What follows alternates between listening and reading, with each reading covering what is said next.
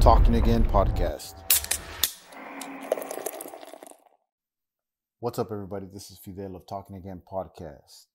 My guest this week is Marine veteran / music producer Chris Swift, aka Swizzy Swift, also goes by Swizzy.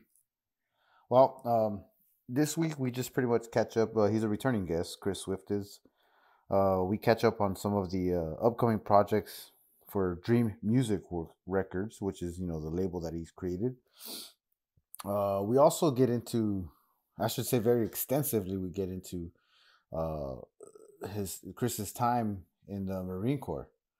So some of the things I didn't know, there's a lot of stress that goes into the mind of someone that's out there overseas, from one country to another and just being stationed out there. And, it takes a lot of wear and tear on the mind. So we definitely get into a lot of that. We talk about his mental health situation and how he deals with it. And just how important it is to kind of take care of the not only the body, but the mind, most importantly. So yeah, it's pretty cool. It's just a casual conversation that we kind of all tie it all into that, just that mental health. So you guys make sure you subscribe to the channel if you haven't already. Check it out. We're all over all major platforms on all the audio podcasts, specifically Apple Podcasts, Spotify, iHeartRadio. So yeah, give it a like, check it out. Thank you very much. Here we go. Let's tap into it. Checking out Sheba. You get into Sheba? No. Oh man, missed a doozy. I'm pulling for it to hit $1. I'm pulling for it, man. Yeah. I got 200 million Sheba coins. It just needs to hit $1. Yeah, it can tank after that. It can just hit $1. I'm still. You're gonna have to teach me on it because I'm still skeptical with this the Yeah, whole e-currency thing, but, whatever. I mean, I bought it when it was dirt cheap. Yeah, I feel like you have to, right? To make money. Yeah. Otherwise, if I get in on it right now, I may not make shit. I mean, no, it's still at a very good price to buy it. Because when I bought Dogecoin, I had about $300 or so. I had 200,000 Dogecoins, and I messed up because what don't say you sold. Yeah, but I sold when it hit. Yeah. Last year, January 2020, when it hit, yeah, I was up 10,000. Damn. I hit 10,000, so I'm like, all right, I'm gonna sell off. Well, I didn't. I was like, I was kind of on the fence of selling or holding. Yeah. And the wife's all like, hey, you're ahead. You should just sell off because it dipped a tad bit. It dipped. So I'm like, you know what? Sell off. Yeah. Sold it off. I think I I claimed about 9,000, 9,500, something like that. Cool. And then it dipped hard the next day. She goes, see, I told you. Yeah.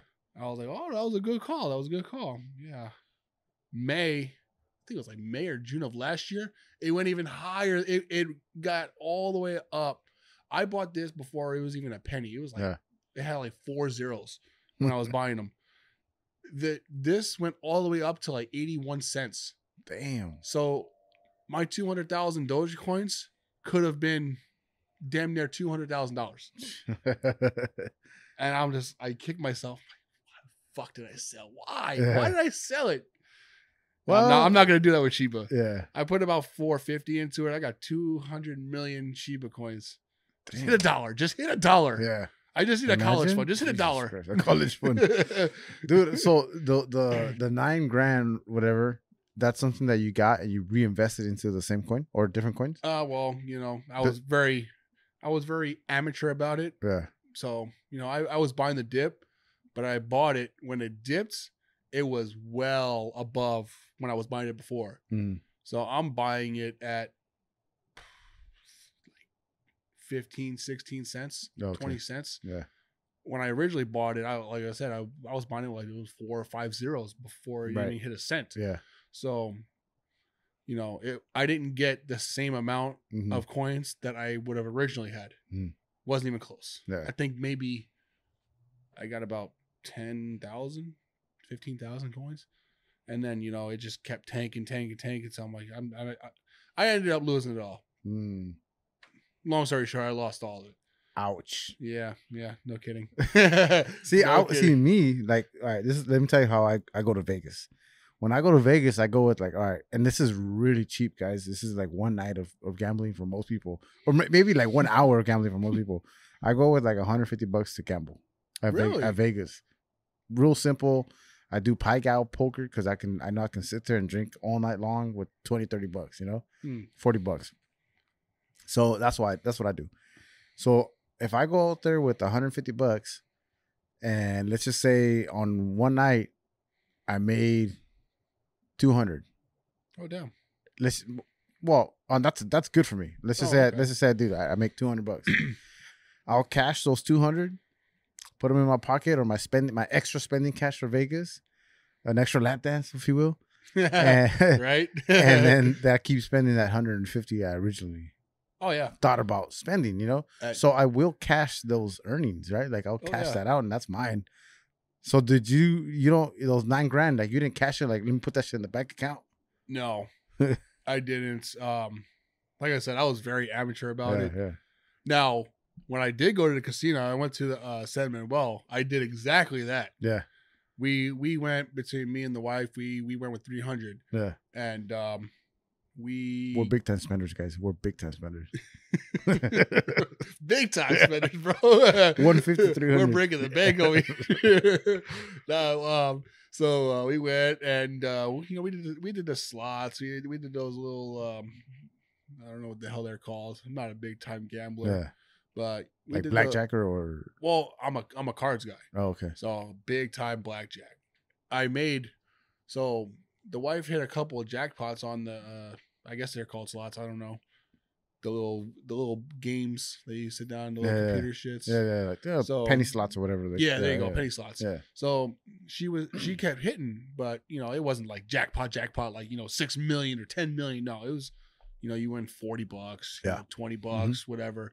So it was cool. So she kept playing. She kept using that money. I took. I want to say I took about $80 or $100 with me. Went to the blackjack table, and I kept. It was only a $20 buy-in. I put in whatever. Played, lost, put in again, played. I hit. Cool. Played again. Hit. Cool.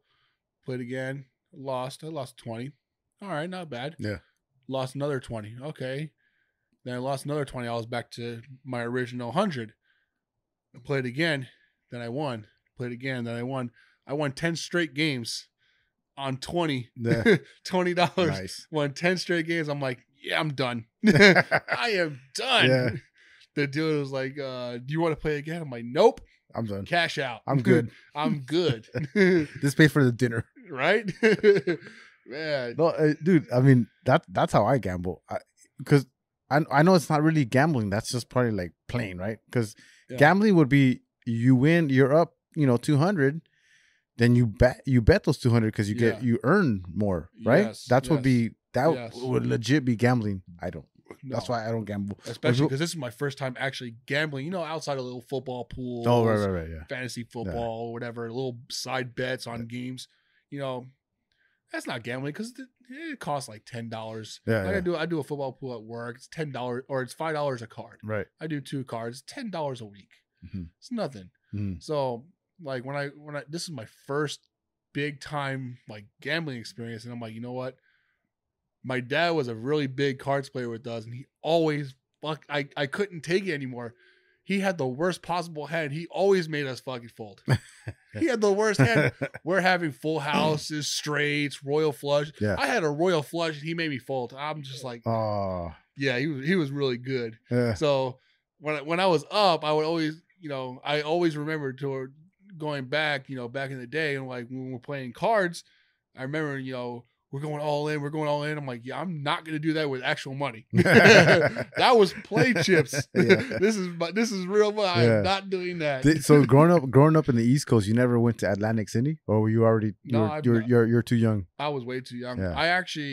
I went to boot camp when I was 18. I was barely like just a couple weeks. I was barely maybe a month and a week. 18. Yeah. 18 a month and a week. So Yeah, I never got a chance to gamble. And then when I went to Vegas for like the Marine Corps balls, Mm-hmm. I was 20 and then 21 because I missed 19. My 18th, well, when I was 18, I was in MCT, Marine Combat Training. So I didn't go then. And then when I was 19, I was in Afghanistan. So I didn't go then. So when I was 20 and then when I was 21, we went to Vegas to do the Marine Corps ball and stuff. But I never gambled. Yeah. I was always like, all drinking. oh hell yeah, of course. They're like, duh, dude, what the fuck? Of course, yeah, that had to happen. Yeah, no, it was just like because I always remembered that, like, you know, Yeah. I was like, fuck, and I always watched the World Series of Poker on ESPN. Chris Moneymaker, that dude was great. Yeah. Chris Moneymaker. I always liked that guy just because he had the same name as me and his last name was Moneymaker. Moneymaker. And I thought like maybe it was just a nickname. He actually made that his that's his legit last name. I was like, he wasn't born with that. He bought into it. Yeah, he changed it. Too. Well, I grew, growing up, like we used to play, messing around playing Texas Hold'em. I was one of those guys that would go to the tournaments, and I would always do a buy-in just to kind of give to the pot because I would go all in on the first hand probably sometimes. Just so I can go hang out with the guys and drink. Yeah. That's all me. That was me. I was always the first one out. But one of the guys that we played with was shout out to George. He was his nickname was Moneymaker. Really? Yeah. So he nicknamed himself. I don't know if he did or someone nicknamed him, but he was George Moneymaker. Oh, so for the longest time on my phone, it was always George Moneymaker on my phone. But he's still Juarez. I think his original last name is Juarez. So shout out to George Juarez out there who's watching. But yeah, man, it's just crazy, man. The whole gambling thing. Yeah, it's too scary for me. I'll stay away from it. It leads to addictions. It leads to a whole mess of problems. It does, man. I mean, it really does. And that's another thing too, because I had a family when me and the wife went. So my daughter was 1 maybe. Mm-hmm. Yeah, no, she was 1 and a few months. So it was like I don't want to be this. I don't want to gamble. Yeah, hardcore, all this and that. Yeah, it's cool making money, but I'd rather win a little bit, put in a savings, save it for next time you go. Yeah, this way you're playing with their money and not your money. Exactly. And you know what? It is all like there's that old saying that they say like you're playing with your baby's milk money. You know what I mean? Like yes, like you really are. Like when you have a family, like you're that's all there. Like you should be providing for your family. Mm-hmm. And then, but I get it. Like I know people out there gambling, they're doing the thing. That's fine, especially online now. It's so easy to do it. You can download an app and just fucking really do it. But at the same time, like know if you have know your limits, because if you have that problem, you have to address it. Isn't that the biggest? That's the biggest issue, man. Gambling is just like drinking, bro. Yeah. If you don't know your limits, you're just gonna black out. Right. Pretty much. Yeah. You have to. I mean, I always tell my kid, like I'm, he's 11, and I keep trying to teach him, like, how they say, teach him the way, right? Yeah. I'm teaching him my way. Not the way, it's my way. Yeah. So really, that's what it is, right? Because I don't know if it's the right way or not, but it's just my way. Yeah. Well, I mean, if your way hasn't gotten you in trouble, hasn't brought an addiction, then it's got to be the right way. It's at least right. I mean, it's a good way of thinking of it. But so I always try to tell him, like, look, man, when you have a problem, an issue, you're upset about something, we have to identify it. Mm-hmm.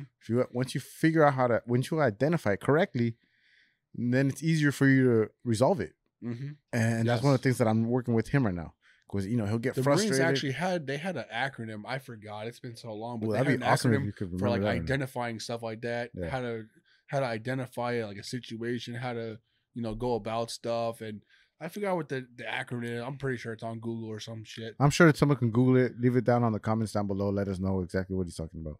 And then like it would tell you like you identify your problem. You fix or you make your adjustments, blah, blah, and then you find your solution. Yeah. So, going off what you said, it just hits, with the whole Marine thing. Like I didn't really have that growing up. All I had was playing cards. There's me, my dad, my brother, my sister, my mom. And, we're all going in because we see all these guys on TV going all in and stuff. Shades and everything. Yeah, the shades and the hoods and smoking cigars. having whiskey glasses Yeah. on there. You know, we see all this, and we're like, oh, we're going in, we're Doing going this, in. right? We there's no way we could possibly lose. You know, we're going all in, and then you know, my dad has like a pair of twos or some shit, Yeah. and he gets all of us to fold, and then we're all like, yeah, but we had it straight. You folded, but we had it straight. We had a we had a royal flush, Yeah. but you folded, and I'm like, and then we're, you know, it's like 1 or 2 games and we're done. Yeah. It's like, man, come on. Yeah. So It's that mind game. You know, Yeah. some people are really good at it. You know, yes, you got to be good at that. Well, speaking of mind games, though, sometimes your own mind plays games on you, and that's hard. You know, yes, yeah, it's just trying to look for a quick little segue onto what we're going to talk about. But for you yourself, you know, we're talking about in the Marines, you know, being stationed out in overseas like that. How crazy was that? Going from somebody from New York, who I don't know if you traveled a lot when you were young, Not but really. all of a sudden now you're in a whole new country. How was that for you? That is a culture shock and a half, Right? bro. When I tell you, when we first landed in Afghanistan in Camp Dwyer, Mm-hmm. you get off the plane. It's like 10,000 degrees outside. It's horrendous, and you know you got sandstorms. Oh no, we're in full uniform. You know, we got a long sleeve. They call it the blouse. It's like a long sleeve, like an outer jacket. Yeah. You know, with a green shirt underneath. Then we got long pants on, boots. You know, our cover and stuff. And you're getting out and you're carrying your pack. You know, you carry your pack off the plane, and you know, it's like 100. We got there. It was September 6th. September 6th was when we got there, and it was about 100, probably about 115, 120, Damn. something like that in September. In September. Dry as fuck. Oh, it was the driest heat I've ever experienced. Yeah. I've experienced dry heat before, you know, in 29 Palms and Camp Pendleton. Well, not really Camp Pendleton. It was humid by the ocean. Right. But 29 Palms, that before then was like the hottest I've ever been. And it was in the 100 teens, you know, 110, 115 of dry heat. Now you get over there, it's like 100 something in the like early in the morning.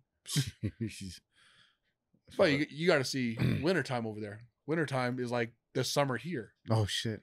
So it gets so 80s, hot. 90s. It gets so hot that like February during the rainy season, that's what they call it, because when it rains, it pours over there. It's just like California. It doesn't rain for just one day. No, it rains for a whole week. Oh shit. Yeah, it'll rain for like 3-4 days straight. Everything's nonstop. all muddy as fuck. Oh, everything is terribly muddy, bro. Terribly muddy. Fuck. But their February and January and December is like 80, 90 degrees. Really? It's like 70s, 80s, 90s. Yeah. But to us it's so cold because the summer is so hot. Yeah. And then like that's like their low point during the day, like in the summertime. Their lowest point is like 95. Jesus. And that's at like, you know, butt crack morning and Yeah, stuff. yeah. 3 o'clock in the morning, something Yeah, like that. Yeah. like you know, you're waking up for a shift and whatever. It's like 95 degrees, but you're somehow cold. Yeah. And the wear and tear from the weather, that plays mind games on you. Then you have the whole situation. You know, you're in another country. Lord knows what's going to happen at that point. And then, you know, You don't know if you're a target for somebody, right? yes, exactly. Like me, I got lucky. You know, I did a convoy or two. You know, I went out in the helicopters and all other stuff, but I was mainly behind the wire. Mm. So pretty much what it is, I stayed pretty much on camp. Oh, okay. I was a what's the name, communications guy. Dealt mostly with fiber telephones and setting up the CLC, the CAC. The CAC. Words are stupid. Okay, the CAC. Yeah. The How did you handle the COC, the cock? Well, it was already pretty much set up. It's the hell is it? Something operations center. Combat operations center. There you go. It's all coming back to me now. Yeah, it's all coming back. Yeah, the combat operations center, or the COC. Yeah. Yeah. It was already set up because, you know, obviously other people were there before us. Mm-hmm. So we didn't really have to do anything. So we were just maintenance, you know, little upgrades here and there. So secondhand cock. Yes. Yeah, nice. Yes. There you go. Yeah. There you go. Sure. Hand me down cock. No, that's cool. But no, but still, like on a serious note, though, right? I mean, we got to put a little bit of light into it, right? Mhm. Little funny in there. But no, it is. It's it's scary. Like you're still out there. Like you don't know if you're still in the line of fire. It's still there. You're still in a country where you're not really welcomed Mm-hmm. by a large group of people, because the natives, like 75-80% of natives, are really friendly. Yeah, they're really chill, really Mhm. chill people. I got to know a few of them. I have pictures up on my Facebook with guys that they would do digging. They were digging for like this contractor company for like power, because they were trying to install like a energy type area. Yeah. So they were putting power lines, and I got to be there to oversee it because we have underground fiber lines. You can't hit the fiber lines because then our comm goes down. We got to fix it. Yeah. So I'm there overseeing it, and you get to know the guys. It's pretty much the same crew for a while. Some guys change out every now and then, but it's for the most part the same guys. So they were real chill. It was it was very weird to see the guy. He has a bucket load of dirt in the excavator, just stops, turns it off, and then goes down. He does his prayers and stuff, and I'm just like, all right, yeah. And I'm like, what the hell, man? It's almost lunchtime. Now you gotta wait. Yeah, and it's like, we don't really understand what they're doing. Mm-hmm.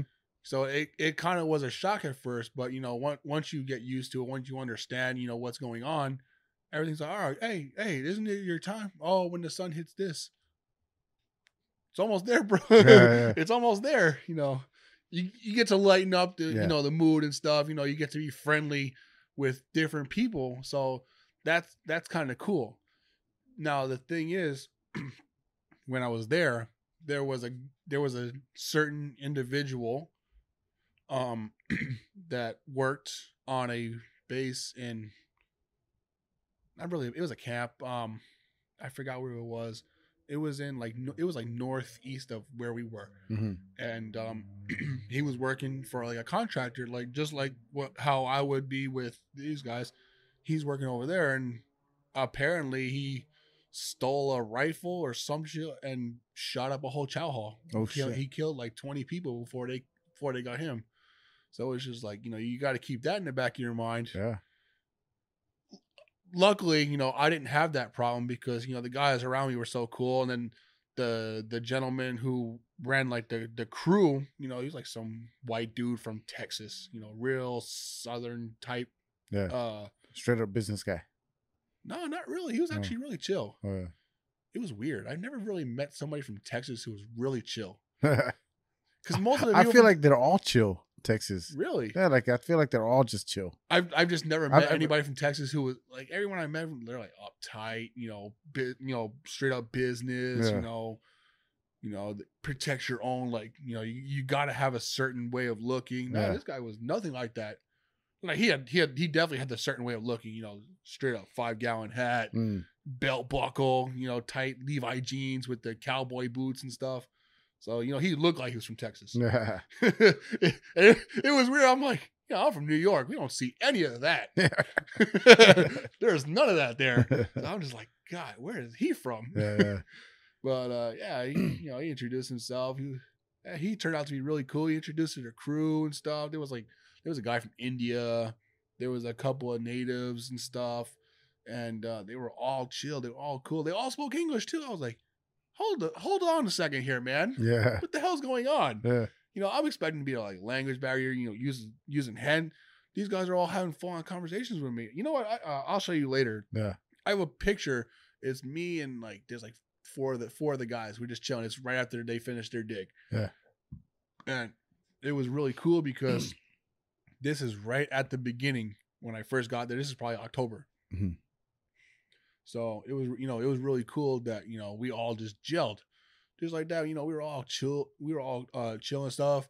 When the native was, he's backing out his backhoe over the ditch and stuff. Like, this is not something you would normally see here. Yeah. And it very dangerous. And, here I am, hey, bring this down, lift up your back end, and then push yourself over it. So he's over there doing that. I'm over here spotting them and stuff. You have the other guys over there giving them hand signals and stuff. You got it across, no problem. Like, first try, I was like, man, you see what you can do when you put your mind to something and you team up with people. When you team up, yeah. When you team up with people. Put aside all that other bullshit and just kind of get together for one cause, one thing, Yeah, and do exactly. it. Yeah.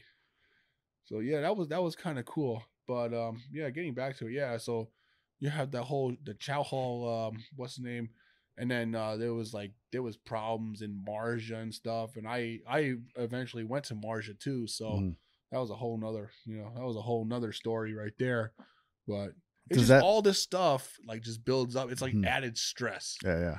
It's added stress. But so, do you guys ever get to express yourselves, like to release yourself from all that, or do you just remember we use that analogy about bottling that shit in? And then just, we don't talk about it and we continue the project that we have at hand and move forward. Or do you guys get to, like, is there a therapist you guys could talk to out there? Like, how do you know? Well, I mean, I talk with a therapist now. I see her. Now, but not out there. It's just. Out there, you have the chaplain. He's like the religious pastor, I guess you could say. And he's with the unit. So that's like his main job, keep your religion, intact, if you have anything, you could always talk to the chaplain and this and that. But I was in a unit where, don't be a bitch. But are most units like that though? Right? Like, no, actually I thought that, but there's a lot of them that aren't. Really? There's a lot of them, like, especially in the air wing, air wing units, they're real chill. Combat engineers, they're real chill. Like, they're just, they just have a job to do. Yeah. You do it. Me, I got stuck in an infantry unit. Don't be a bitch. Yeah. We're all in the same boat, But it's that thing where it's like, if you're the one that goes, hey, let me set up an appointment with the chaplain. It's like, well, what's wrong with you, man? Why are you being a little bitch? Is that the kind of attitude? No. They encourage that. Okay, good. Yeah, they encourage that. It's just pride. Pride, sets in. It's like, if I do this, I'm going to hear about this later. Or if I do that, I'm going to hear about, or I'm going to, it's not going to end well for me, this or that, psychologically wise, it's not going to end well because, people will make fun of me. Yeah. Or this. You have all that in the back of your mind. So your pride kicks in, like, you know what? You don't need to do this because you're yourself. Just, tell your brain to, kick it out. Yeah, you don't need that memory. Or you don't need to know what happened here. You don't need to, you don't need to worry about this. You don't need to worry. Kind of like drinking. It's just like drinking. Yeah. You drink your pain away almost, but you don't have beer in Afghanistan. Yeah, it was terrible. They had Beck's. Oh man, they had Beck's. Beck's. The alcoholic drink. No, it was the non-alcoholic drink. Wait, I thought Beck's was alcoholic. Unless they have a not. I don't know. I've never had Beck's. I don't know. I don't drink Beck's. I don't know if it was non or it was terrible. It might have been. Yeah. It was terrible. Well, I'm pretty sure it was like a half.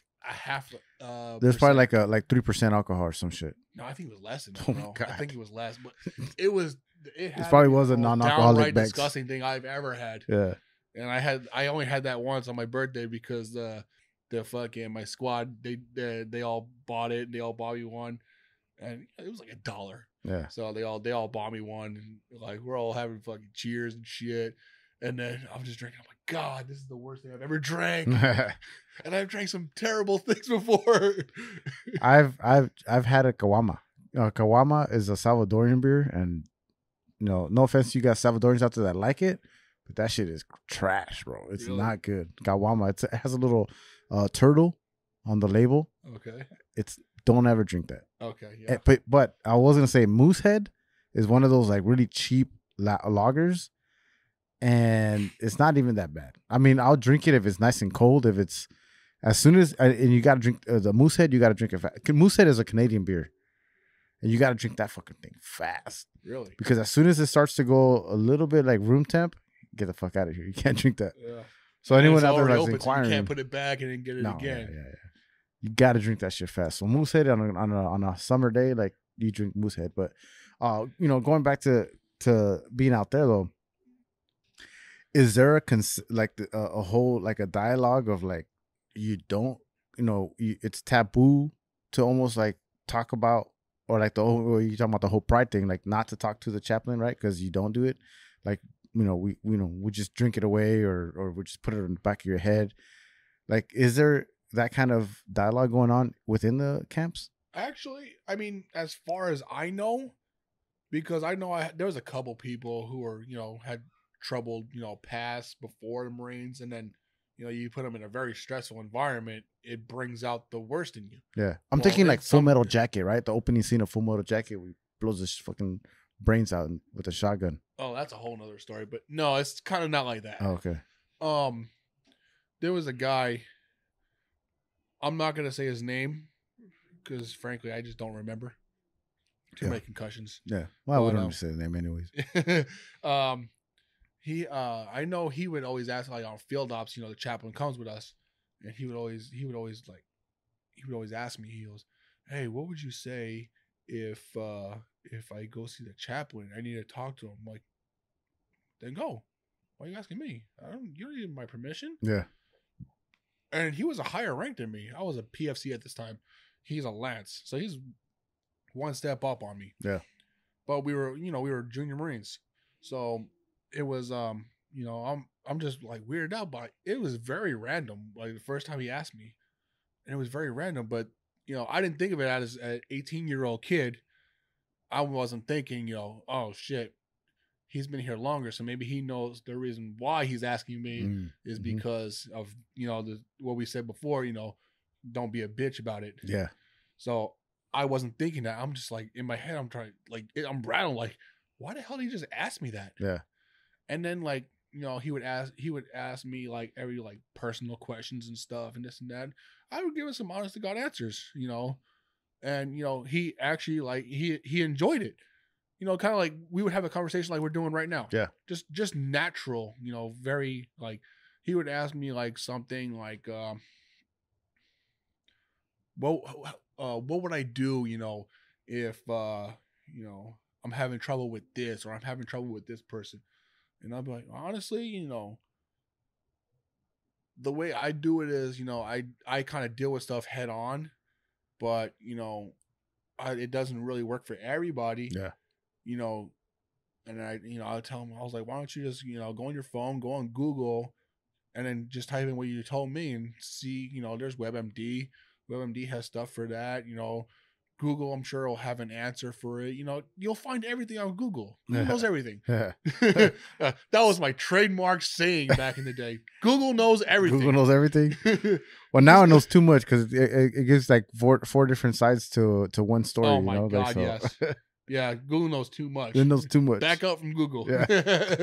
Yeah. So I would tell him stuff like that, and it got to a point where we're in Afghanistan, and his vehicle had gotten hit by an IED. This is probably November, barely like 2 months in. He's a radio op, so it was him and another guy along with some other people from the unit. Yeah. And I don't know how bad. I don't know if he was injured. I don't think he was injured because they all came back right on time, but the vehicle was really fucked up. Yeah. And these are some secure fucking vehicles. Like armored cars have nothing on the MRAPs. They have nothing on the MRAPs. Like these things are like explosion proof, fucking bulletproof. Anything you can think of, they are proofed. Like seriously, like maybe C4 will fuck it up. Yeah. Because I'm pretty sure that's what fucked it up. Because they have like it's like a little V on the bottom, protects the transmission, the axles and stuff. So you have this ginormous steel truck with gunner at the top. It can hold about 12 people in the back. Damn. 2 in the front. The driver and then the co-driver. Or the passenger, whatever you want to call them. Yeah. And then underneath there, these like probably like tractor trailer type tires. Mm-hmm. And underneath the thing, there's this V, solid steel V, that goes from the front of the truck all the way to the rear. Mm-hmm. And so it's actually designed like that to absorb an explosion. So it would go bam and then right back down. Pretty much what it would do is like the force of it, Mm-hmm.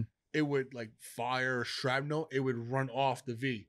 Mm. So it's like this, and it would run off and out.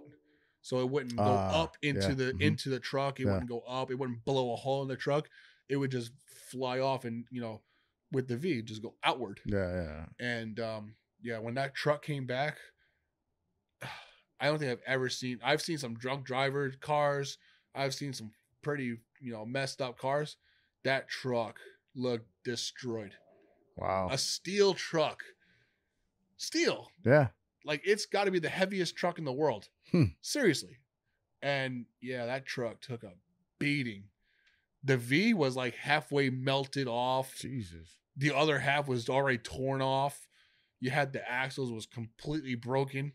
So and that's like you thinking you're in the most safest vehicle out there, right? Like Yeah. the most safe, nothing can go wrong while I'm in this fucking truck. Oh yeah. Oh yes. Jesus. Like nothing. That had to be like it had to, because steel doesn't melt. It melts at like 2100 degrees or something like that. Yeah. So there's no way that melted like that. That just had to be the pure momentum of a bomb. Yeah. That chunked it off. And it's like, fuck. What if they were just in a Humvee? Mm-hmm. That Humvee would have been dead. Jeez. That Humvee would have been gone, blown to Disintegrated. Disintegrated. Yeah. Exactly. So if, luckily, Uncle Sam was generous enough to, make some stuff like that. Yeah. Actually give a shit about people. Mm-hmm. Yes, I'm talking shit about Uncle Sam. I was feeling that, and I did feel it a little bit. I was like, God, is Uncle Sam of yours? Mine too, I guess. Yeah. So yeah, man. Only once a year when I have to pay him. Huh? I said only once a year when I have to pay him, Uncle Sam. I know, right? Yeah. No, but he was in that truck, and then maybe about a week later, he hey bro, I need to talk to the chaplain. It's really bad. This dude didn't sleep after that. Who would? Yeah. Who would sleep after that?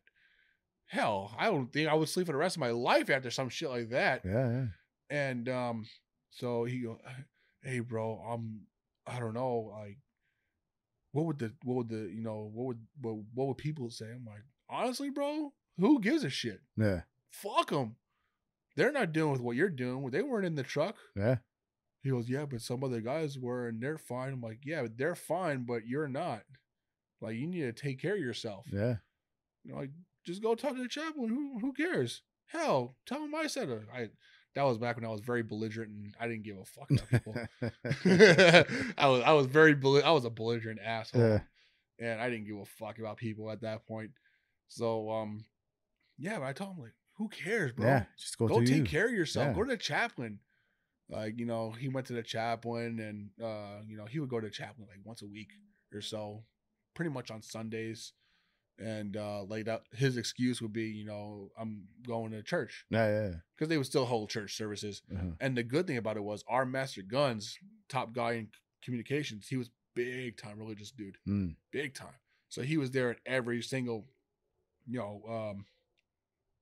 mass, yeah. I guess you could say. Mm-hmm. He was there at every single one of them. Worship, I don't know what. Yeah, whatever. Yeah, not a big time church guy. Yeah. I'm religious. I'm just not big into churches. Mm-hmm. Very personal reasons. I really don't care about people from churches. They're hypocritical. Yeah. Very bad experience. Were you an altar boy? No. Okay, good. So you didn't get. No, touched? I grew up Christian. Oh, Christian. Okay. Yeah, I grew up Christian. Yeah. So yeah, very hypocritical people. Yeah. Well. Yeah. I mean, that's what happens when you have those kind of organizations. When they get these power trips, and then they start thinking that they're the high and mighty. Yes, and that's the way it is. Yes, and then they try to tell you that you're doing wrong. Oh my god, you're hitting it right in the nose, bro. Yeah. Oh my god, but yes. That's every religion has that. Yes. So if you take what the physical church is, take that away, and just follow everything else, you'll be fine. Mm-hmm. You don't which need, is exactly what me and the wife do. yeah.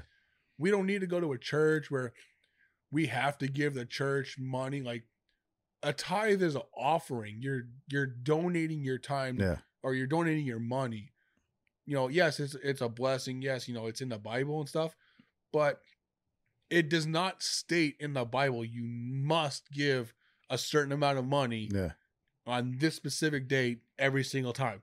It doesn't say that. No. I know. I read it twice. right, So I know it doesn't say it in there. And, you know, you go to these churches and, they're passing around the tithe thing. If you don't put anything in there, everyone's right. They start judging staring them. at you. Who's Just the like, one that didn't put anything? yeah. It's like, fuck you, man. Yeah. Who are you? But you know what? There's some people that like it. They need that. There's some people that need that in their life. Every week they need to go to some place like that Yeah. to worship, and that's fine. That's okay. Oh, Just yeah. but don't judge me because I don't. You know what I mean? Yes, yes. That's the only thing. Yes. Religion, to me, religion is the biggest hypocritical trademark of this Yeah. country. It's Wow. got to be. It's religion is the biggest. Oh, it's not the big. It's the second biggest debatable thing about the country. Oh, the first one is politics. Huh? Yes, Yeah. I was just Those are gonna say that. And those are the two things that I say that we're not gonna talk about on this show. Yes. And here we are. But it's because it's hard to not talk about it when Yeah, it just especially comes up when all it comes the like mental health and stuff. Yeah. You kind of need religion. Yeah. You need it, but like people, You need take it- faith. Yeah, no, that yeah, Yeah. you need faith. Yeah. Religion, is just an excuse to. Just another little title. Huh? It's just another title. Yes, there you go. It's another name, couldn't make another that out. title. But I mean, faith is what it really comes down to. Like, Yes. because you can be faithful to a certain religion or a certain belief or whatever, right? But Mhm.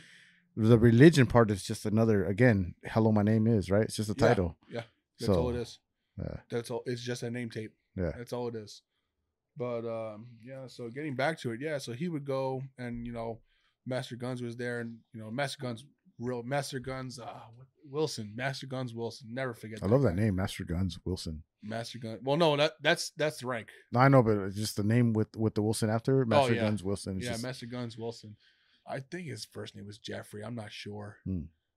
You gotta think. This dude is ginormous. He's 6'8", big black dude, jacked, and he goes to he's like the most he's like a big teddy bear. Like he has a deep voice, very intimidating voice, very Yeah. stern, firm, but he's like a big teddy bear. Like yeah, really cool. if he knows you're in trouble with something, whether it's you're really messed up in the head or you're falling in alcohol or whatever, he's the type of person that will unfuck you.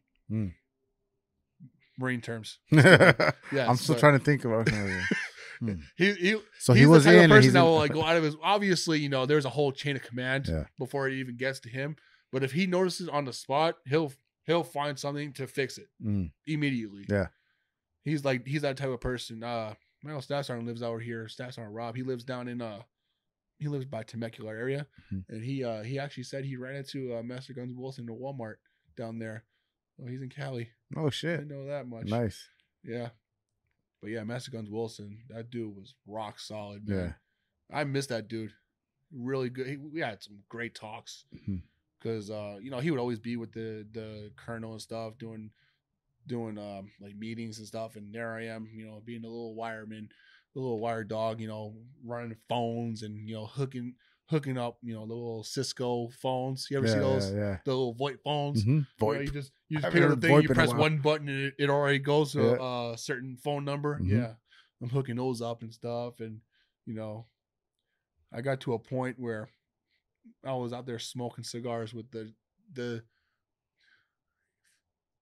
the 5 highest ranking people in the unit, Damn, dude. and I'm out there smoking cigars on a first name basis. Nice. Like, who the hell would think about that? Yeah, That That's helped pretty out a dope. lot. that's pretty dope. I'm not gonna lie, that like being in a shitty situation as that was, like that helps you out a lot. Yeah. Now you're sitting there smoking a cigar with the colonel, the sergeant major, the gunner, your master guns, and then another master guns from another section. Yeah. Like you're sitting there smoking with them, and they're calling you by your first name. These dudes have like 20, 25 years of experience Yeah. in the Marines, and I was barely in for a year and a half, maybe. And And this wasn't one time. This is probably about 10, 15 Oh, smokes. Yeah. We were there for a year, so That's like that reminds me of that's like that scene in Shawshank Redemption when they roofed that whole building up in the heat, but they got to drink their beers and relax and you know, the only inmates that are drinking beers, and then I think I did see that movie. Yeah, I think that reminds me of that. Yeah, it reminds me of that. But dude, I mean, it's great. You know what? Let's take a quick little break. Yeah, we'll take a quick little break. We'll be right back.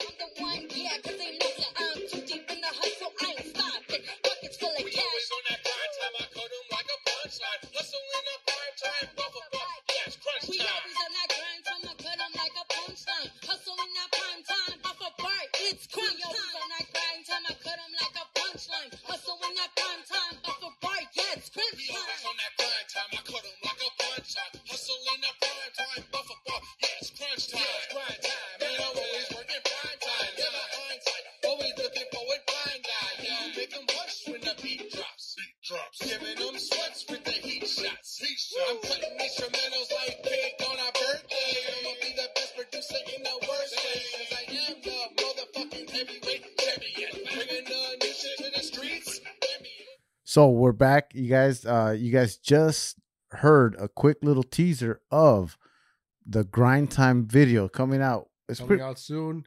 It should be getting the last little bit. We're gonna finish the shots tomorrow, so it should be released by next week. There you go. Don't quote me. Should be. It should be. So we'll see. But yeah, that's a quick little teaser. You guys make sure you guys look out for that. A wrench into all my plans. That's what happens all the time, right? No, so going back to what we're talking about, just the situation, right? Like your personal experience with dealing with mental health. Mm-hmm.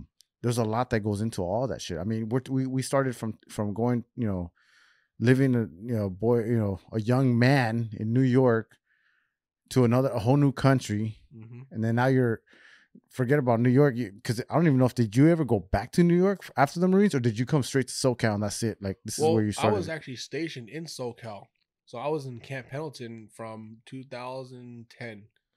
I came here. Actually, it was a year Wednesday, or a year. Holy fuck!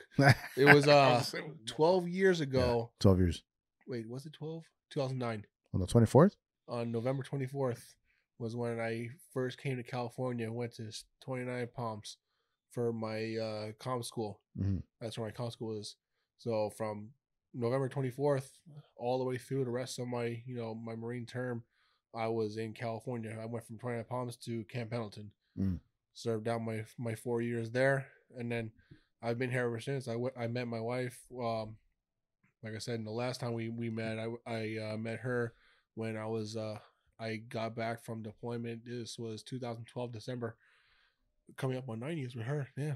You were playing. I remember you were playing video games. You weren't really giving too much about her. Yeah. And then she started talking sports. You're like, there okay. Yep. There you go. All right, you remember the story. I remember the story. Yeah. My favorite couple. Of course, I remember the story. Yeah. But no. So yes, again. So from New York to a whole nother country, Afghanistan. Over here in SoCal, it's just a change after change after change after change. You had to make so many adjustments, and then, but what does that do to someone's psyche, right? What is that? How do you get after all that? I mean, you look at the shirt you're wearing, right? The change in scenery actually isn't as bad as everyone makes it seem. I am a stickler for change. I cannot. You can ask my wife. I hate when things are misplaced in the house. Yeah, I leave things in very specific spots because I have a terrible memory. So I know I'll forget where it is if it's moved. I'm the same way. Yeah. So I'm a stickler. So like I hate change, but going from New York where I was living to going to the Marines, it was actually a really good change for me. It helped me become me. I couldn't become me if I was still there. So the change was cool. And obviously, I knew Afghanistan wasn't going to be forever. Yeah. So I wasn't too worried about it per se. There's always the doubt in your mind on, what if they don't show up. Obviously, you kind of know everything in the military is by the book. Everything is textbook. It's by the time, everything. So there is that little bit of doubt, but it's not much. And when we came back on September 6th, 2011, everything went back to normal. We're in California.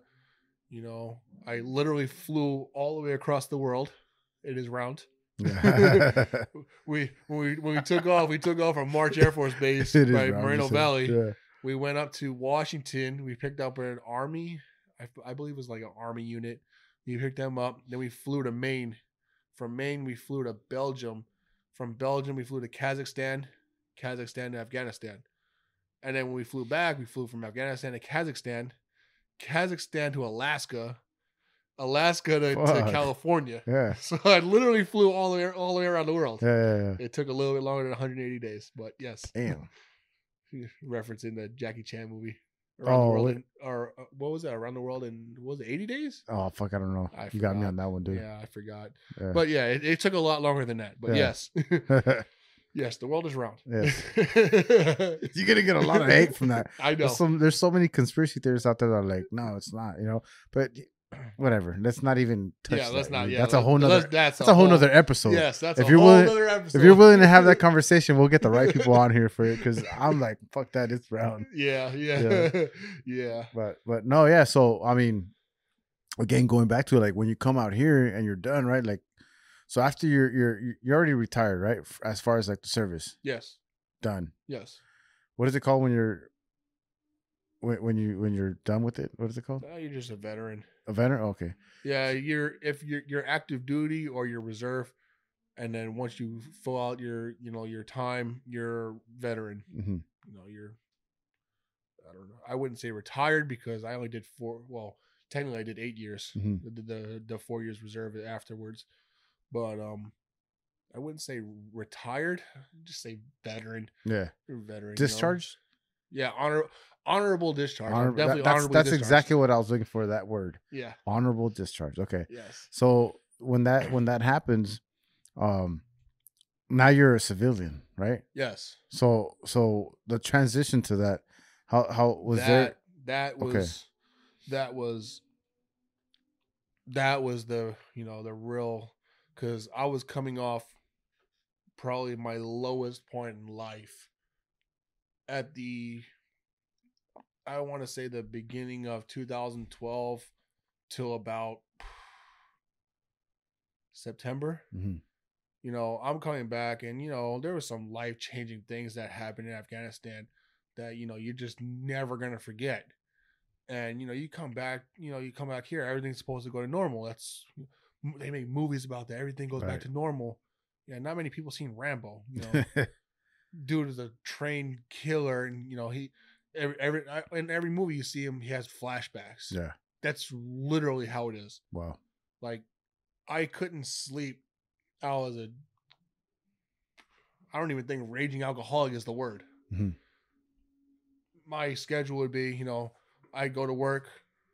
I'd be off at 1600 4. I'd be off at 4.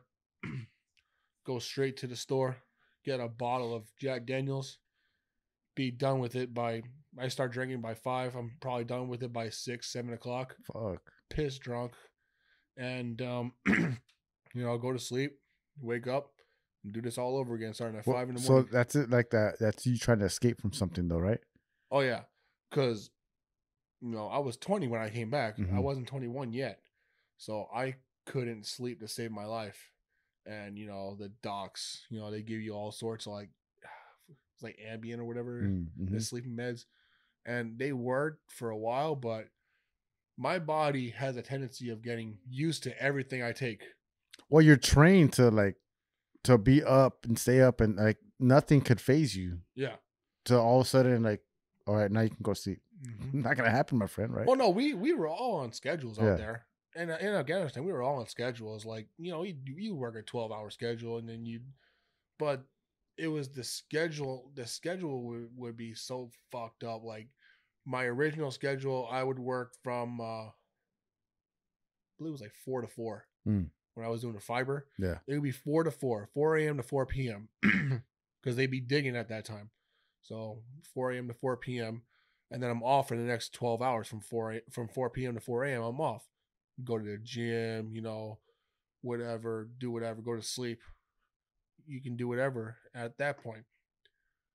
So you get, I had that schedule. Then I go on to my regular section, doing that. And that was, I want to say it was 12 to 12. I want to say it was 12 noon to 12 in the morning. Yeah. Still 12 hours. Still 12 hours. Not too bad. Yeah.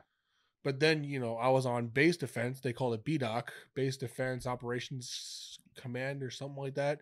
And I was on shift for 8 hours. But it was 4 p.m. to 1 a.m. And that's a very stressful, situation because you are literally the last line of defense of the camp. Yeah. So, you got to be awake. You can't go to sleep, even though your body is telling you, hey, I'm tired. Let's go. You were so used to the other schedules before. Yes. And... So that's added stress. Yeah. So, flashback all the way, or fast forward, you're going to sleep and, you're trying to go to sleep at like 8, 9 o'clock at night, and it's just not happening. And then, when I finally do get to sleep, I'm, flashbacks or night tremors, waking up, sweating. It's like freaking 30 degrees outside.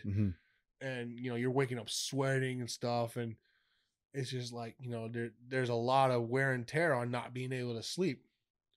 So that, coupled with other, personal stupid shit that happened in my life, I was at rock bottom. Then, I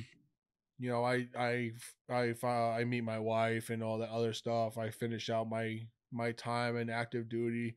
I get out, and then, I had a plan. Actually, I had two plans. And, from when I got out, because they make sure, when you get out, you have a plan, you have a backup plan, so on and so forth. They make sure you. So I had a plan which got derailed. Then, okay, switch gears, go to my backup plan. Everything was set in place, but then that got derailed. And this is a matter of weeks. And I'm like, fuck. And I already put in, my discharge, I'm already getting out, and both of my plans are derailed. Yeah.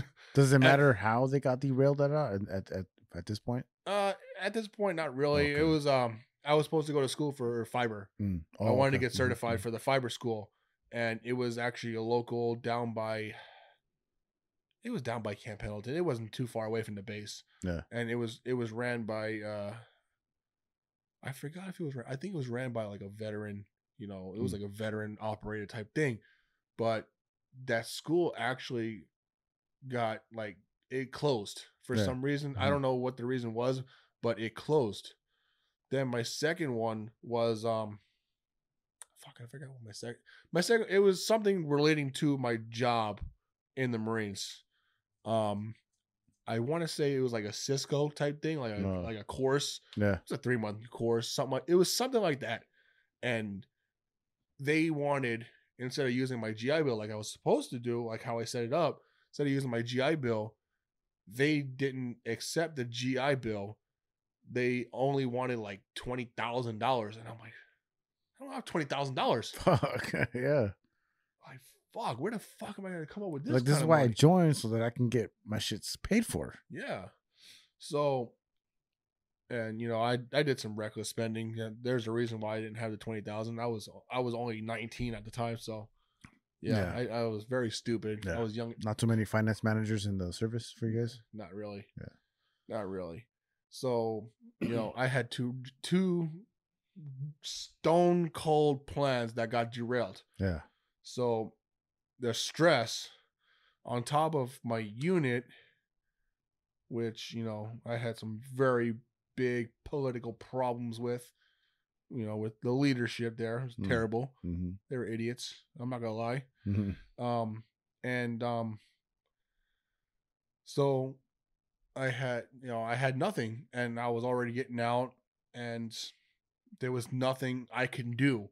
I just had to figure out on the fly a way to, to figure, I had to figure this shit out Yeah. really fast. I didn't have a lot of time. Sink or swim.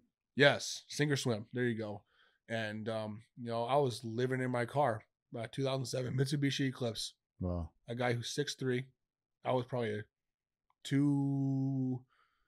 about 215 at that time, 210, 215. That's a new body style, right? Like the 2007 wasn't the Fast and the Furious one. It was the new body style. Yeah, new body style. Yeah, very so small, very compact. Yeah, still beefed up more than the other one, but yeah.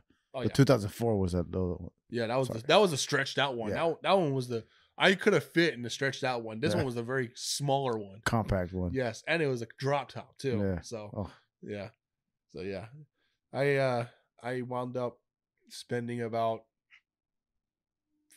4 or 5 weeks doing that. I'd shower in the fucking gas station bathroom and all that. I never told my wife what I was doing till she figured it out. Oh, really? Yeah, she figured it out. She goes, where are you staying at? Let me stay with you. And I'm like, you sure you want to do that? She goes, yeah, it'd be nice. You got to go for your interview tomorrow.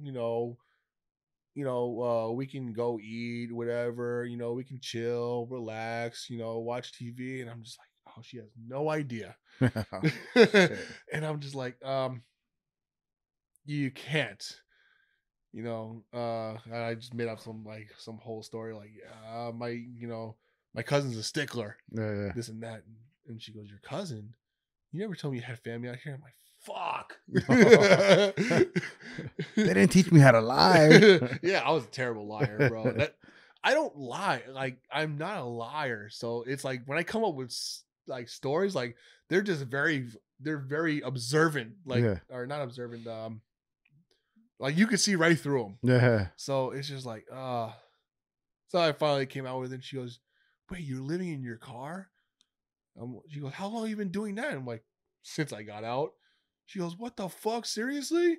And then between her and then her brother Crow, she talked to her dad and all that. And then she got me to move in with them over in Pomona. So, that was a little bit of stress, relieved. Mm-hmm. I still needed to find something to do. Right. You can't survive, like that. So long story short, I end up with a job it was like a security thing for like AT&T. Mm-hmm. Really good job. And I had the job. I worked there for like 3 weeks until my background check came back with a very bad background. I'm like, a bad background? Yeah. I've never had a bad background. Yeah. Apparently, something that happened in 2012 came up on my background where a police officer in Amityville, where I lived, mm-hmm. was a piece of shit, fucking scumbag, gave me a ticket for failure to use my turn signal. Now, that was a very proper way of saying what he really wanted to say, mm-hmm. which, he was a piece of shit. Just, do the math. He was a piece of shit. Yeah. So my ex was black. My friend was black. And, it was me, my brother, my sister, my friend, and my ex. We were outside of a house looking at my friend's new car. He had just got an Audi? I think it was an Audi. It's tight. Mm-hmm. Really, really nice car, So we're all looking at it, and, he's a mechanic, so he builds up cars and, he beats them up and stuff. So he's showing me all the stuff that he did to the car and this and that. Cool, And then I see the cop car come this way very slowly, and I'm like, oh, this is going to be a bad night. So long story short, we leave. And as soon as I get to the light and I make the right, keep in mind, my turn signal is still on. He pulls me over for failure to use a turn signal. Yes, that actually happened. Wow. And it was a very bad night. It was a very, very bad night because I had not gotten a ticket at all, ever. Actually, that is only one of 2 tickets I've ever gotten since I've been driving. Damn. I got a speeding one. I deserve that. I deserved that one, but Did you get mouthy with the guy or what? When he pulled you over, you're like, what the hell, well, dude? What's your fucking problem? he got mouthy with us. Very personal. He was a piece of shit, fat motherfucker. Yeah. And tell me what you really want to think about. Right? He got like, you know, I'm fresh off a deployment, so I have all this shit running in my head, fresh off a combat deployment to Afghanistan. Yeah. And I got to deal with this, and it was really bad because I was at a point where I could not control my emotions. Yeah. So, you know, he's over there, you know, pretty much talking shit. And me being in the Marines, I joined the Marines to talk shit. Oh, there's a shirt like that, bro. I want to get it. There's a shirt that said, I joined the Marines to talk shit. Is there really a shirt like that? There really is a shirt like that, bro. There really is a shirt. And so I start going back and forth with this guy. And, you know, after a while, you know, whatever, he's patting us down, and we're like, what the fuck? Seriously? You know, whatever. I don't got nothing to hide. I don't care. Whatever. So he passed me down. Nothing. He passed my friend down. Nothing. He passed my brother down, and his partner. There you go. Yeah. His partner is pulling some shit out of his pocket and like acting like he had a brother. I said, motherfucker, I saw your ass, and my phone caught your ass too. I was videoing it. Yeah. My phone caught your ass too. This was the fat one. Yeah. There was 2. There was the skinny one he was a scumbag, and then the fat one was the real piece of shit. Yeah. Fat motherfucker. And so he's over there trying to fucking put some shit on my brother. Yeah. And I was like, you ain't pulling that shit. Not today. I got your ass, and my phone got you. Yeah. And then he comes out to my face like right up to me. What are you gonna do about it? And my brother almost took the fall for that one. He said, who the fuck are you talking to? Yeah. My brother just got back from a combat deployment to Afghanistan. And he said some shit that it made me snap. It completely made me snap. He said, oh, your brother's just a fucking piece of shit like the rest of them. What was he, a chef? And oh bro. Not to knock on any chefs in the Marines, but no, there's some good ones. Yeah. But it's like I was on a combat deployment in an infantry unit, and like, you know, we talk shit. You know, we talk shit to each other. You know, it's an all male thing. Yeah. So we talk shit to each other on a daily. So I was trained for this moment. I was trained for this moment, and I joined the Marines to talk shit. But you know, long story short, they just gave me the ticket, whatnot, and I gave the ticket to my unit because they, you know, right after that I called. Well, the next day, this is probably about midnight, 1 o'clock in the morning, and I wasn't very familiar with time difference at that point. So I called the next morning, talked to my sergeant, let him know. He ran it up the chain. By the time I was back from leave, I was hearing it from everyone talking about, oh, you got to go for a piss test, this and that, and you know, blah blah blah. And they wanted me to pay this ticket, even though I kept saying no. I want to, you know, I didn't do anything wrong. Yeah. You know, it was a rental car at that point. You know, it's a rental car, and it's like, you know, I don't want any part of this. I didn't do anything wrong. I had this turn signal on. So, but they made me pay it. So, paid the $600, or paid the. I think that one was the $250. Paid the $250. Well, done with it. Unit had the receipts. You know, my sergeant was there when I made the payment. Everyone knew I made the payment. Fast forward to 2013, when I had this job, they told me that I had a failure to appear in the city of Amityville, New York, for a traffic ticket from 2012 for a failure to use a turn signal, and I almost completely lost it. Like, seriously? And I couldn't go back to my unit to ask them for the documentation because they were in Afghanistan again. Oh. So the people who were left behind were all new people who had no idea what happened. So I was screwed. Yeah. And I lost a job making $45 an hour. Damn. It was the most perfect job.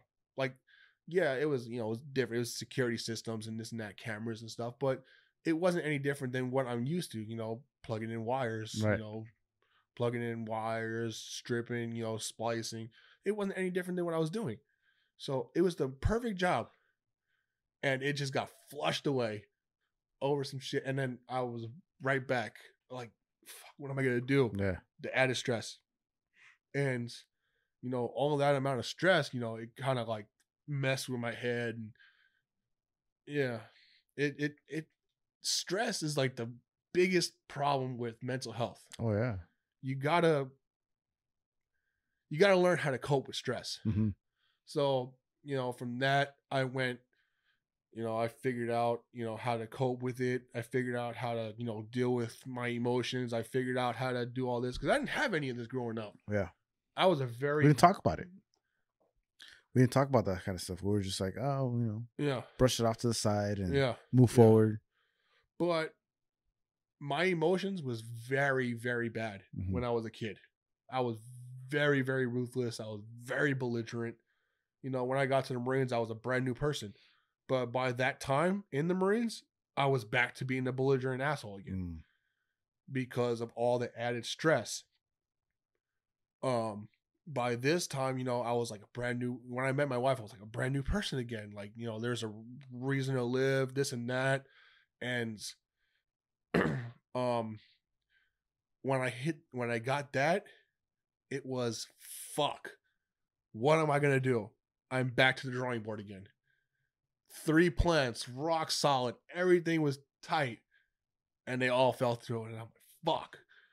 And then, she's looking for me. She's looking for herself. Well, she worked at Vons at that time. Mm-hmm. And so she's looking for work for me. I'm looking for work, this and that. And then we find Time Warner Cable for, in-home tech. Whatever, let's do it. Let's do it. So we apply and this and that. I get a call, I start working there. And, I worked there. I worked there for a year or so. Yeah. And I caught on to this guy who worked for Source, who was a contractor for Time Warner, fiber splicer. Mm-hmm. I said, hell yeah. I am, a really good fiber splicer. Well, so I thought I was, See, it's easy in the Marines. You have time to do stuff. Yeah. Not here. So over here, it's all like quick. Yeah, it's like you gotta be on it. Like it's like, bro, fiber is glass. Like you moving that fast, you're gonna break it. Yeah. But there was just some things I didn't understand. Yeah. I was a fiber technician too, by the way. I don't know if you knew that. Oh, I didn't know that. Yeah. I was a fiber technician back in when the Twin Towers got hit, in New York. Oh wow. That was one of like I think it was my last year as a fiber technician, but yeah, I was a fiber technician. Right. So I understand how tedious that kind of work is, Yeah, you know how stressful it is. Yes. Yeah. Take your time. Yeah.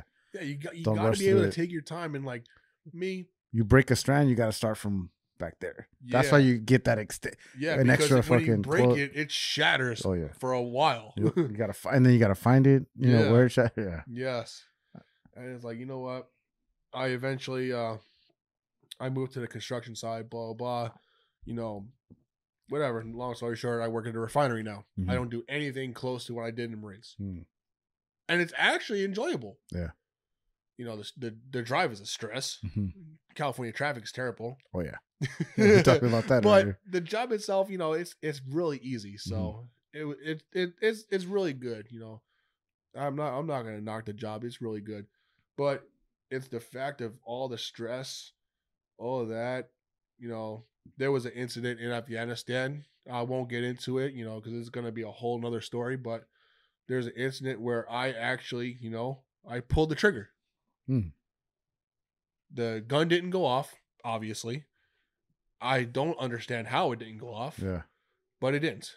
So it was at that particular moment in time, it was February 2011, March 2011, where I was like, all right, well, I'm here for a very specific reason. Yeah. I got to figure out what that reason is.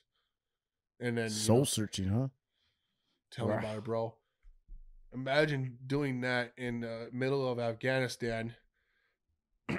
Your postmate is in the bathroom, has no idea what's going on here, and you just, it's like, fuck it, pull it. Yeah. And it clicked out. I'm like, what the fuck? And then I pull the charging handle back a little bit. There's a round in the chamber. And okay, pull out the mag. There's rounds in the magazine. Okay, and my gun was completely spotless. There was no reason why it didn't, because that very gun, well, we're not gonna get into that, but I eventually shot it, and it shot fine. Yeah, it shot perfect. So there was no reason it didn't go. Not a reason in the world. So obviously, it was meant for a reason. Yeah. So, some kind of divine intervention. Yes, very much so. So you have that, you have all this added stress, and then you finally get home. You're supposed to be happy, and you hit a Great Depression. Raging alcoholic, this and that, fucking and then the whole shit with the jobs. It eats you. It eats you alive. Yeah. The stress, I guess you would say lack of motivation or something like that. Like it like tears you apart, and then you have flashbacks. You have to worry about this. You have to worry about that, and then PTSD. I got diagnosed with PTSD, but I didn't get diagnosed with the PTSD that normal people would get diagnosed with. Like people, don't even get me started with people nowadays, but like a school people, car accident or something like that. Old school people, you experience some shit, and like oh, he has PTSD. What kind of PTSD? Oh, like he drinks. He's probably like a threat to society. This and that. No, I'm not that kind of PTSD.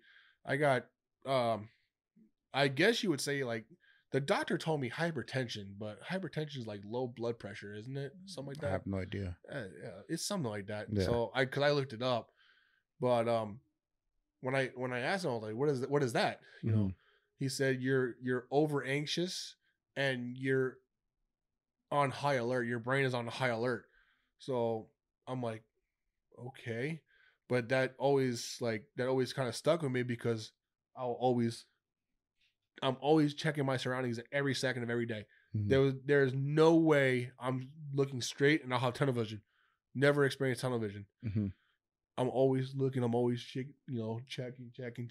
Yeah. Always. I know where everyone is. Like a crackhead looking for his fix. Yes, like a tweaker. Yeah. Exactly. Just like a tweaker. Oh, God damn it, bro. I'm so glad you caught on to that. I get you, bro. So glad you caught on to that. Yeah.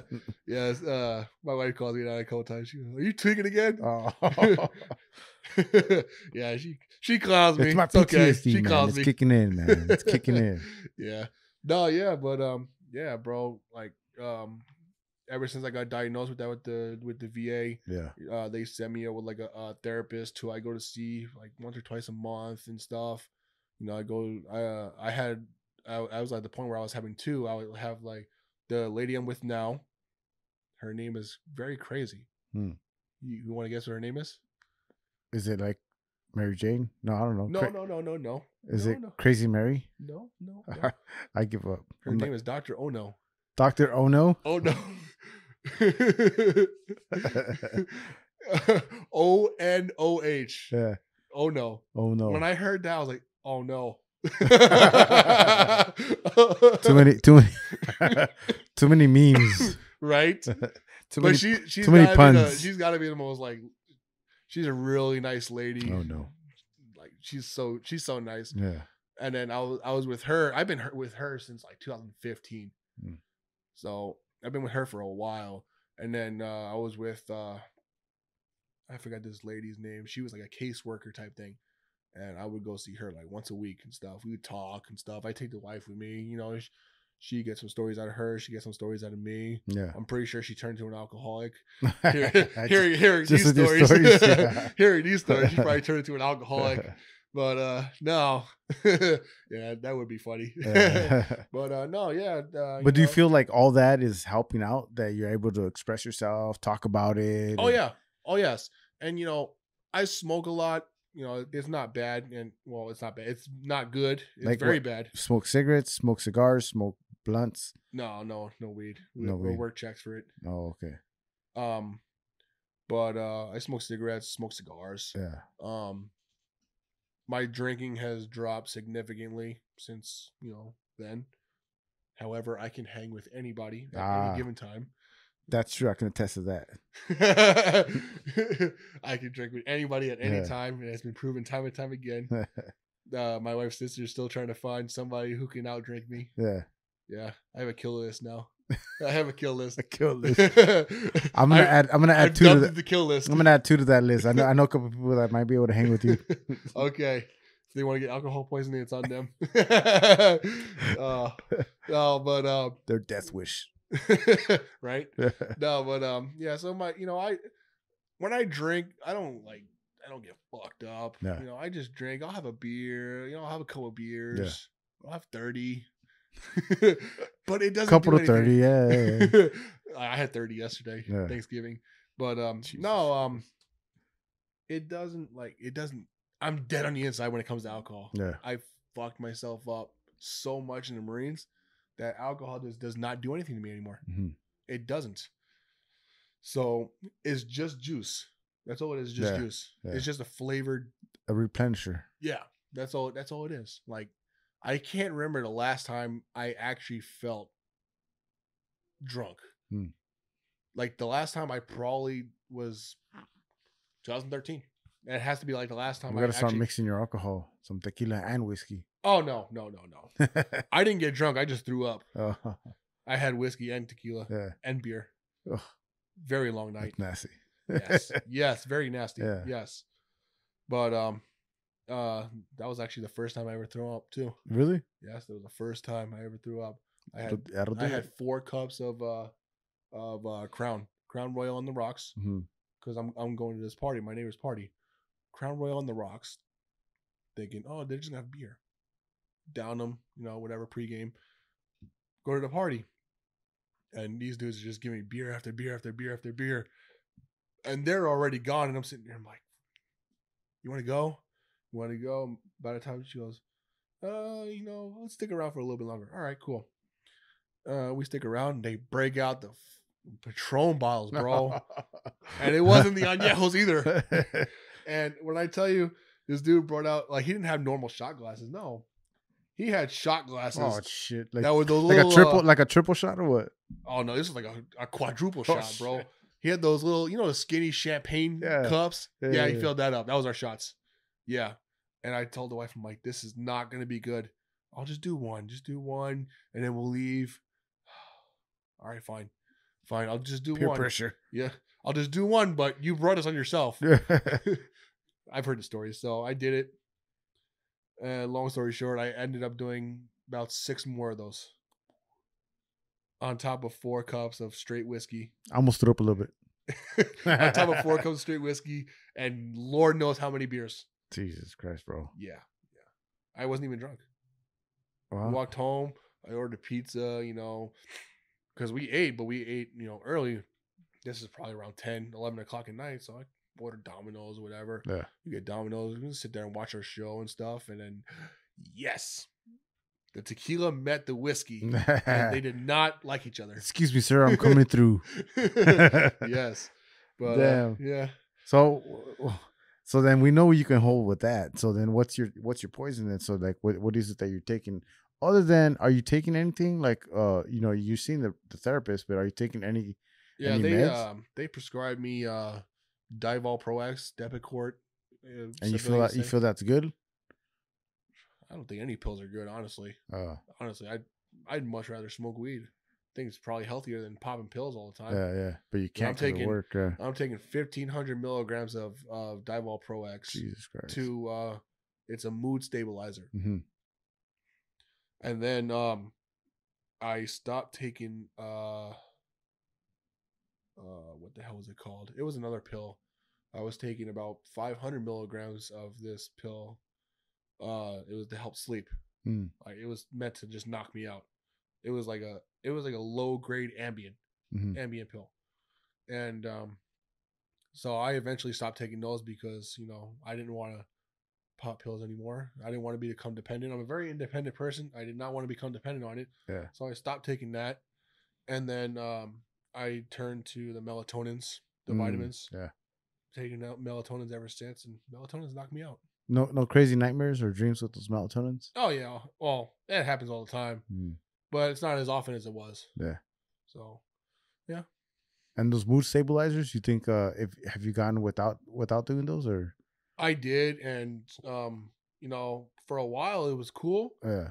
But, you know, I got bad again. Yeah. So I had to go back on it. I was like flipping out, and like every little thing would just piss me off. Yeah. So I had to go back on it. I had a mental breakdown and stuff. You know, good thing the wife is really supportive of me and stuff, really supportive of it. So, yeah. Wow. That's a trip, bro. Everything that you've experienced, like you wouldn't even think, right? Like you know, we all hear about it. We know you guys come back. You guys are heroes. We celebrate you, but we don't really get to hear those kind of stories, man. And I'm glad that you're able to sit here and talk to us about it because, you know, I think some of us need to hear that kind of stuff. You know, we take it for granted.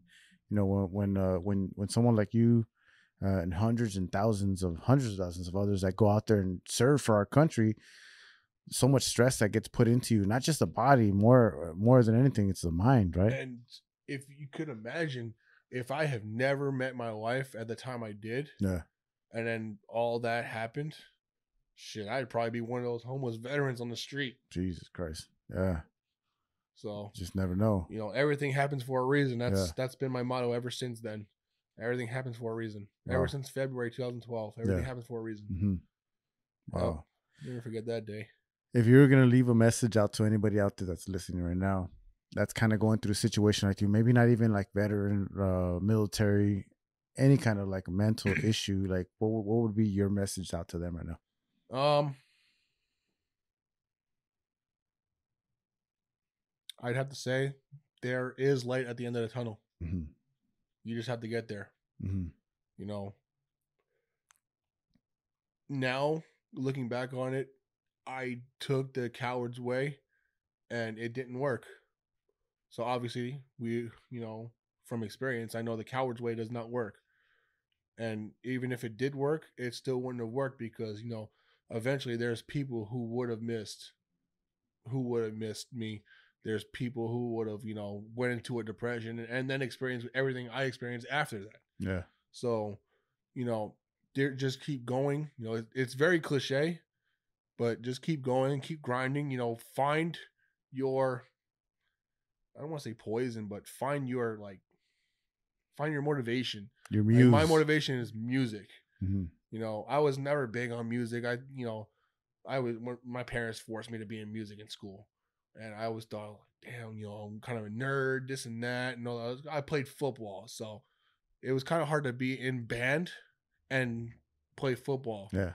But, you know, I made it happen. And then eventually, you know, after all that stressful times and stuff like that, you know, I started writing all that. Like I told you last time, you know, writing poetry and this and that. Started writing again. That was a way of expressing myself. That was like a little bit of therapy. Then, you know, I went back into, you know, I had that little experience doing, you know, making beats and stuff. So I went into that. I did that. And then, you know, eventually, you know, long story short, I'm now, you know, well, I'm kind of retired of writing. I retired from writing. You know, I don't really do it. I do it every now and then when Princess wants me to, but, you know, it's not all the time. It's very rare that I do it now. But I'm writing music. I'm making beats. You know, I'm giving her pointers on what to do, what not to do, what to say. You know, I'll give her advice and stuff. Make sure her songs are coming out on top. I mix it, I master it, and then now I'm, you know, getting my feet wet and doing music videos. So, you know, eventually your motivation will become bigger. Yeah.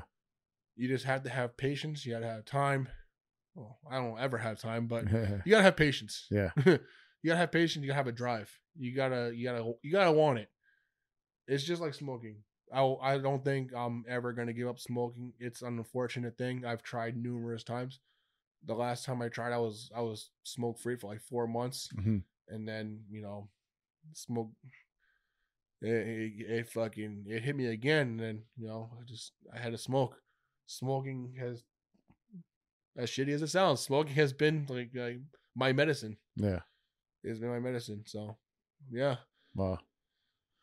Well, there you guys have it. I mean, like Chris said, there's that light at the end of the tunnel.